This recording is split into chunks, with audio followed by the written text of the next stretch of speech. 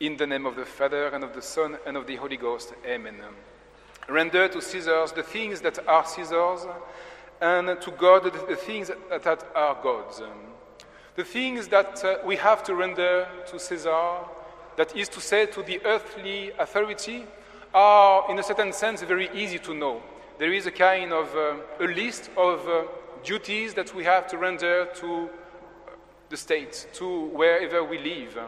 We must be good citizens. We know that we have, if possible, to vote. We have to pay our taxes. We have to defend our country. The list is known to us and, in a certain sense, easy to remember. And we are almost all ready to fulfill that, to fulfill our duties. We know them exactly. But as regards the things we have to render to God, too often we just content ourselves with the minimum necessary. And then we hope that God will be satisfied with that. We attend every Sunday Mass. We make some regular donations.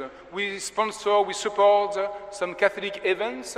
We say a few prayers every day, and we try not to forget God too often during the day. And then we hope that God will be content with that, and we consider that we then may have the right to say and to do almost whatever we want.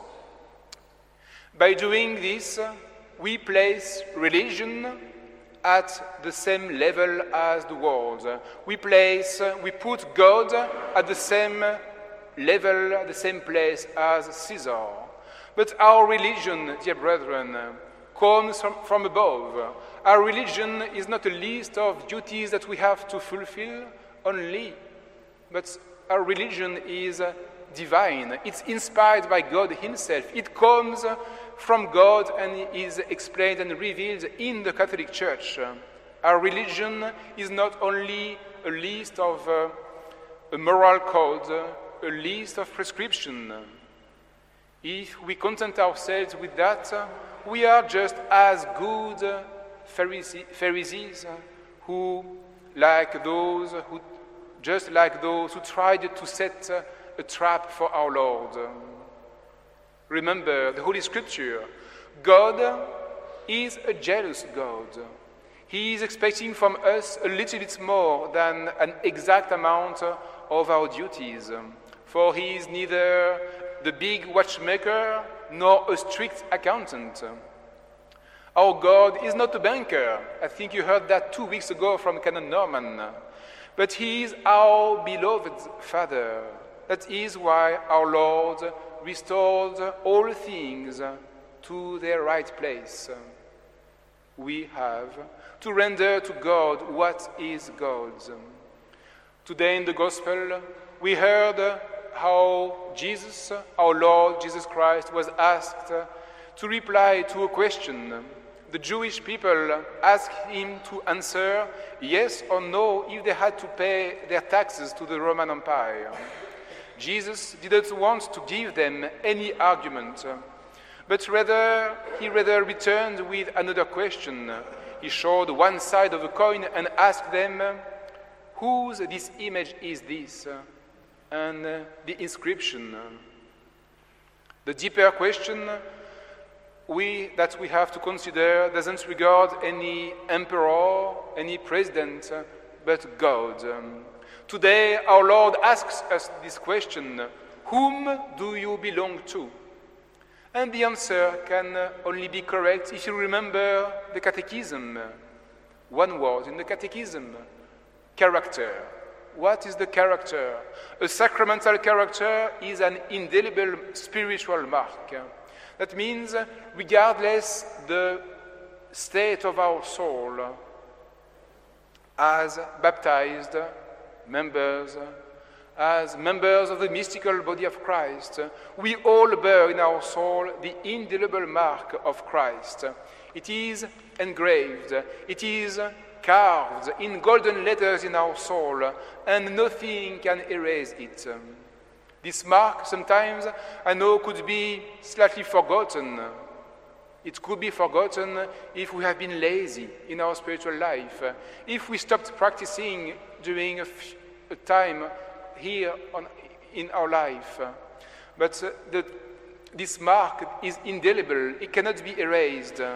And what can only happen is some kind of layers could be put on the top of that. All these layers, dear brethren, are like layers of ashes.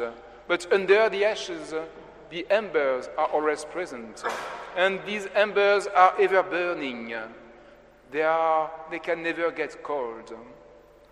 The ashes over the embers are the layers made by our own personal sins, by our own personal imperfections, by also our lack of contrition, and they prevent Christ from shining in us.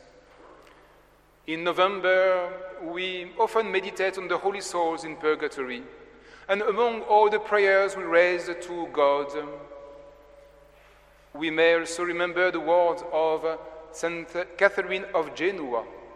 She wrote, "The flames of God, the flames of love in purgatory remove the rust and stain of sins." And again, "The flames of love fill the souls there with an intense longing for God's eternal embrace." Devotions are important. And if you ask one of our patron saints, Saint Francis de Sales, about devotion, he will remind us these words, this beautiful teaching. He says, "Devotions can lead us to a deeper conversion." He wrote, "Devotion is an attitude that enables us to practice the commands and counsels of God frequently, carefully, and promptly. Devotion is that spirit that inspires us to love God, ourselves, and one another in a lively, enthusiastic, and energetic manner.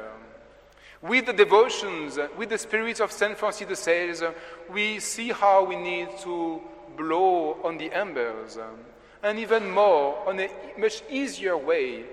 All we need to do is invite the Holy Ghost to blow on the ashes and cause the embers to shine again. The same saint, Saint Francis de Sales, has this saying, he said many times to encourage us, "A sad saint would be a sorry saint." The saints are meant to attract us and to inspire us to follow Christ, not to bore us, or think that we could never be worthy enough to follow in their footsteps. This is one of the optimistics, one of the joyful spiritual program we must remember today.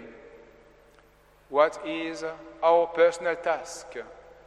It is to render to God the things that are God's. We must labor to render our souls Christ-like.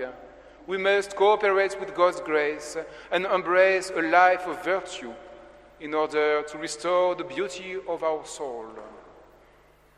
Today, the good Lord in His church asks us this question: whom do you belong to?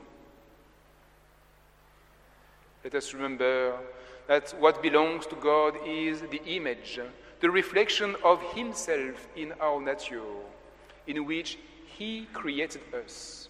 What belongs to God is His life, which He offers us with the gift of sanctifying grace.